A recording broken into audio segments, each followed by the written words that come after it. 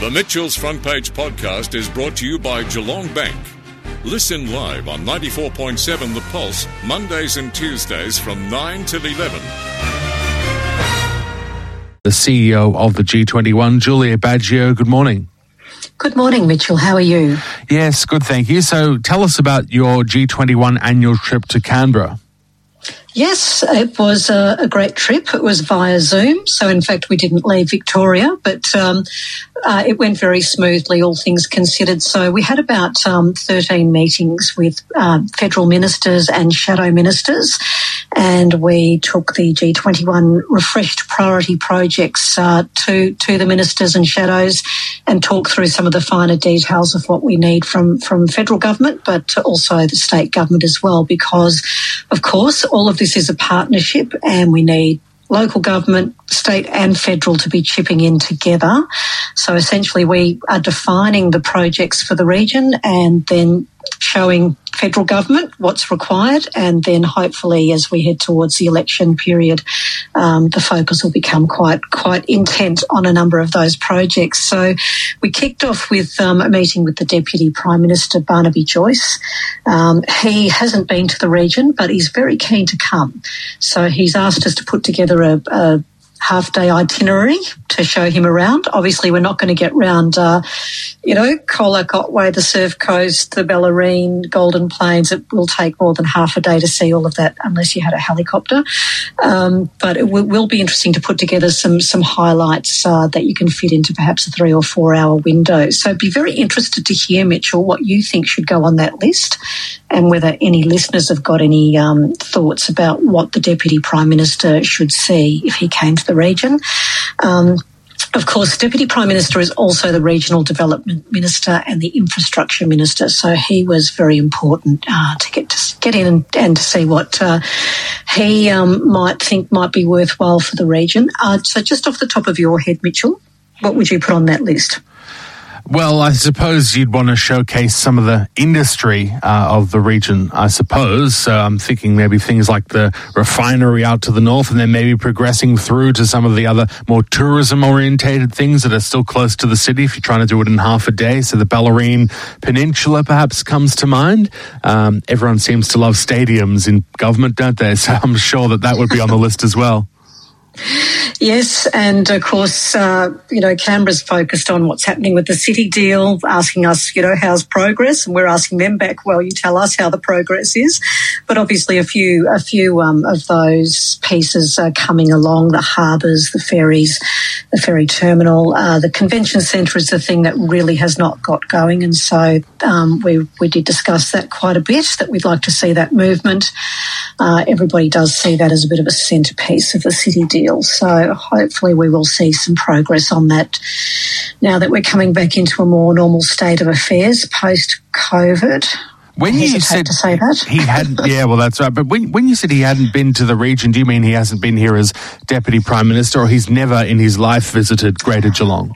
Good question. One would think he might have been here, but I did get the impression that it was not a place he was very familiar with. So he was asking us, is it comparable Brisbane and Gold Coast? Is it that kind of thing of Melbourne and Geelong? And of course, we're at great pains to say no. There's a great big green break in between, and it's of two very distinct parts of Victoria. So I guess possibly the analogy might be more akin to Brisbane and Sunshine Coast. So he's just trying to get his bearings from that Queensland perspective that he's more familiar with. But no, he's very keen to come down, and of course, there's lots of beautiful things to show him. He'll be very keen to see some of those wineries, Jack Rabbit and the other wineries down there. So we're looking forward to welcoming him soon. He was interested also in the spirit of Tasmania and making sure that we can get that tourism uplift and also that trade uplift that would come from the freight with the Spirit coming into the port next year. Now that's, a big sticking point because there's no funding yet to upgrade those roads, and obviously state and federal government really need to work together to unlock that, and that's something that's very urgent. Yes. We don't have a lot of time to get that in order. He also identified clarified that we're asking for about $1.5 billion worth of investment for the region with our priority projects. I don't think he felt that was too much of an ask. He obviously understands regional development and regional investment on a very large scale, and there are certain spots around Australia that do require very heavy investment because of the growth trajectory, and we are probably one of 3 very fast-growing regions. Good to talk to someone who really gets that. Because people are always shocked when we tell them that it's 2.6% population growth a year, but he did understand that point very naturally. So that was a good meeting. We also met with the Shadow Housing and the Housing Minister. So Michael Sukkar is the Assistant Treasurer but also Minister for Housing and Homelessness. Jason Clare is the Shadow Minister for Housing. They were both very interesting because I don't know if you saw Four Corners last night, but I recommend that everybody get on iView and have a look at that because that talked about the housing crisis across Australia. Not enough affordable housing to buy or to rent. And obviously when that happens, you're going to end up with a lot more housing stress and homelessness at the end of the day. We saw people on Four Corners last night. One couple, the husband had a PhD, the wife had a master's.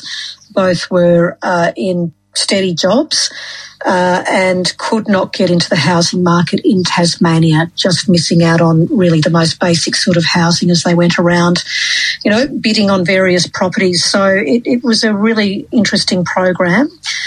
Those two ministers, Minister and Shadow Minister, are very aware of the dimension of the problem, both working away on policies for the respective major parties. And I think we'll see some big stuff coming out before the election from both sides on housing.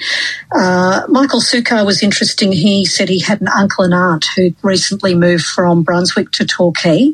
So he, in fact, has driven those roads through the new growth areas, Armstrong Creek, I imagine he's been through.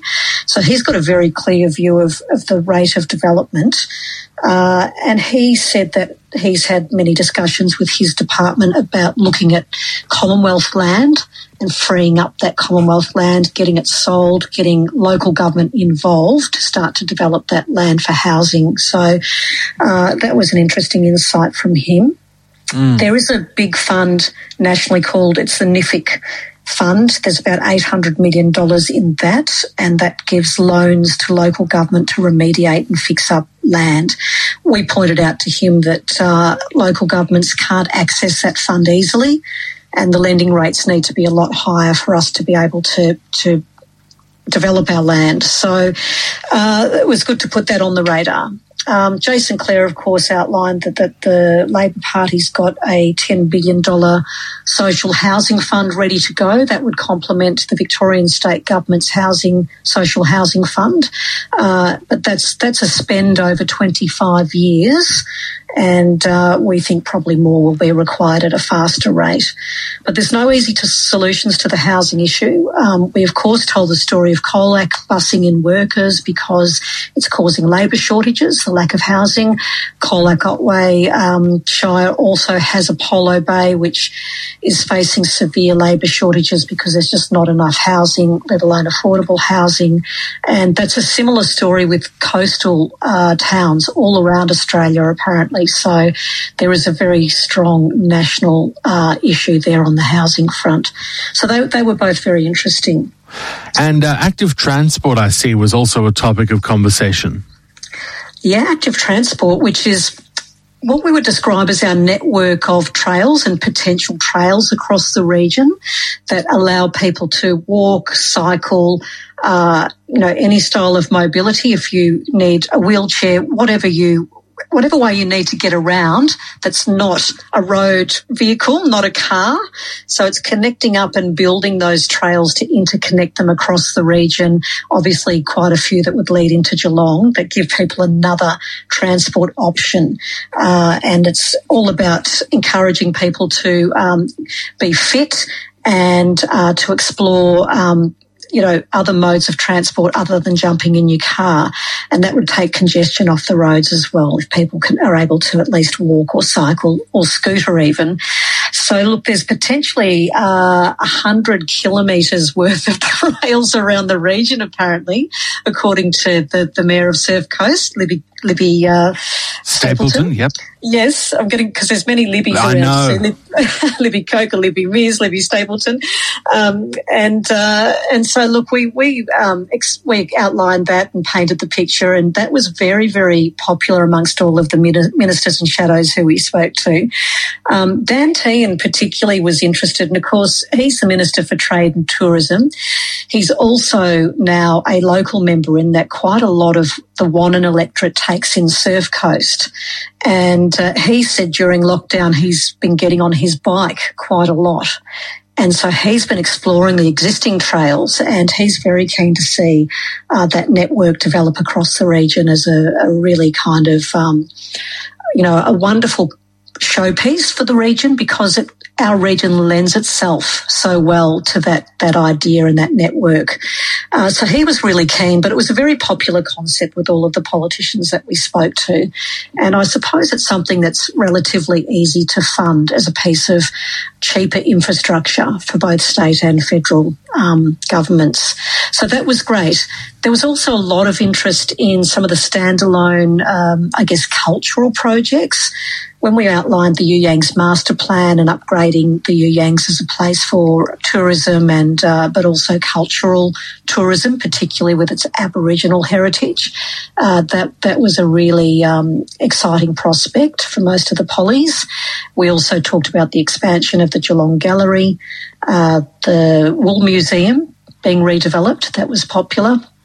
And, of course, we put forward the Australian National Surfing Museum, which would be, there's apparently an existing small surf museum, but really developing that into a national destination for people to come and see where the industry was born, essentially. So that also got a lot of traction. You can imagine it's kind of exciting and it's cool, and people like that. So again, Libby Stapleton, the Mayor of Surf Coast, was really, really pleased with the reception that idea got. So look, a lot of great things discussed, a lot of enthusiasm. And Linda Burney, who's the Shadow Minister for Indigenous Affairs, was also had an interesting idea in that the Yurok Truth-Telling Commission that's getting underway in Victoria, she feels that there's room for a national version of that, and should the ALP win government, that's something she'll be exploring. So she thought our region particularly could lead the way on that discussion. Just on the convention centre, do you have a timeline on that? Because I see there's been a bit of a stoush between Sarah Henderson and the state government about that. The state government, I had Christine Cousins on the program suggesting that construction could actually be starting soonish, and Sarah Henderson saying, no, that's completely unrealistic. Look, I'm not going to get in between either party on that discussion. But look, I do hear that there's momentum and that things will get underway. I'm looking, what I'm hearing, it sounds like it'll be sometime in the next 12 months, which is a pretty broad, wide open timeline, really. But yes, anything that can happen in the next 12 months would be very, very welcome. There's been, we've had, a hiatus of 18 months. Surely some work has been done towards progressing that. So I imagine that has happened. And, maybe a sod will be turned and bricks will be laid. Let's hope. When you were around the virtual world of Canberra, were there any rumours going around about when the election might be held? Because you'd imagine that maybe they'd be talking about that in the corridors of Parliament House. Look, there's always that speculation swirling around, and I think there was a real prospect that December 11 was on the cards. Certainly it was a live option. I think that probably has diminished in popularity as a date. I think possibly too many things have got in the way. I think what's happening in New South Wales with the former Premier stepping down has probably made things a little less certain. a little bit of nervousness in Canberra about how that would play out. And then what else have we got? We've got March. And I did note that the Prime Minister again reiterated in a press conference last week that he does want to deliver a budget in 2022. So you would think that if that's the case, that'll have to be brought forward maybe from May to April, and then that might suggest a May election. So I would not be surprised if it went the full length through to May. Yeah, I think you might be right with that, and I think that's what I might have said originally, and it seems like it's shaping up that way, but of course there's always surprises around the corner. But I think, was it in 2019 that they brought the budget forward and then held the election in May as well? I'd have to go back and check. It's a long, long time ago in the world before COVID. Yeah, no, that's very true. Yes, but it's doable and possible, and I wouldn't be surprised at all. It'll give a few months to let things settle down and, enter into a new world, a new year when everybody's a bit less fatigued. And just last of all, an incredible storm which affected our region. I was actually over on the other side of the bay on the weekend because we're allowed to visit there now. And it was amazing to see how many trees were out of the ground with complex root systems, which suggested that they might have been in the ground for a long time. And this storm was the thing that pushed them over the edge. And I'd imagine down on the coast around here, it would have been very similar. But you just start to think what's happening to our state when we've had this many lockdowns. We've had an earthquake. We've had probably some flash flooding as well on the way through. And now these incredible storms. It feels very apocalyptic, doesn't it? It's one thing after the other, and it's sort of almost become business as usual for Victorians. It's like, okay, what's next? It's just every week seems to turn up some fresh disturbance in our lives. And yeah, Friday was quite incredible. I was the G21 board was meeting on Friday morning, and we met by Zoom, and over a space of about an hour and a half, there were board members dropping off the line because the power and the connectivity all went down across, I think, the Bellarine particularly. And so we lost our chair, we lost our deputy chair. There weren't that many of us left by the end of the meeting. And, the power was just off, I think, for about 36 hours in some cases.